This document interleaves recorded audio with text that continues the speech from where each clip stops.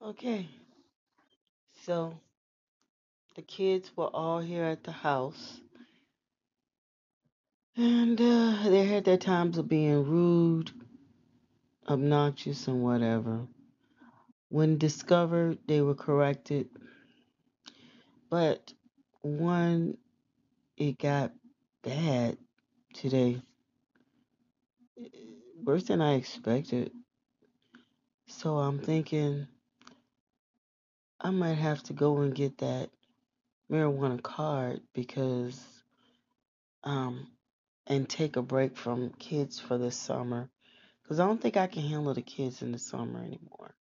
I think they're just too wild, and parents just want to drop them off, and places overcrowded at the school, and too less of teachers, but too many students to take care of in one classroom.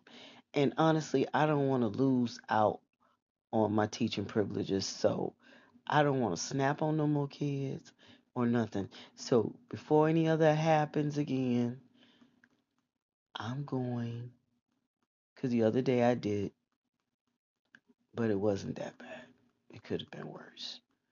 I'm going to get the marijuana card, and then I'm going to go and relax. And anytime they have a problem like, oh, are you stoned or whatever, I'm be like, no, I'm medicated, and I got my card if you got a problem with that. You go ahead and P-test me all you want. I have a lawsuit waiting for you if I have a problem from you. So yeah, I am not in the mood for the bull crap, you know? So I'm just gonna deal with some people, the nonsense, and go from there. Yeah. I liked it when everything was chilled. I don't think I like family staying with me anymore. I think that when family stays with you, you see all the flaws. They see your flaws and they try to reveal your flaws as you're back and forth trying to deal with their flaws, and then you end up revealing their flaws as well. So you guys are proving that each other are flawed. So it just becomes a tug of war of who's right and who's wrong, uh, all kind of stuff. So it could get bad. And honestly, I like harmony, and I don't like it to get bad.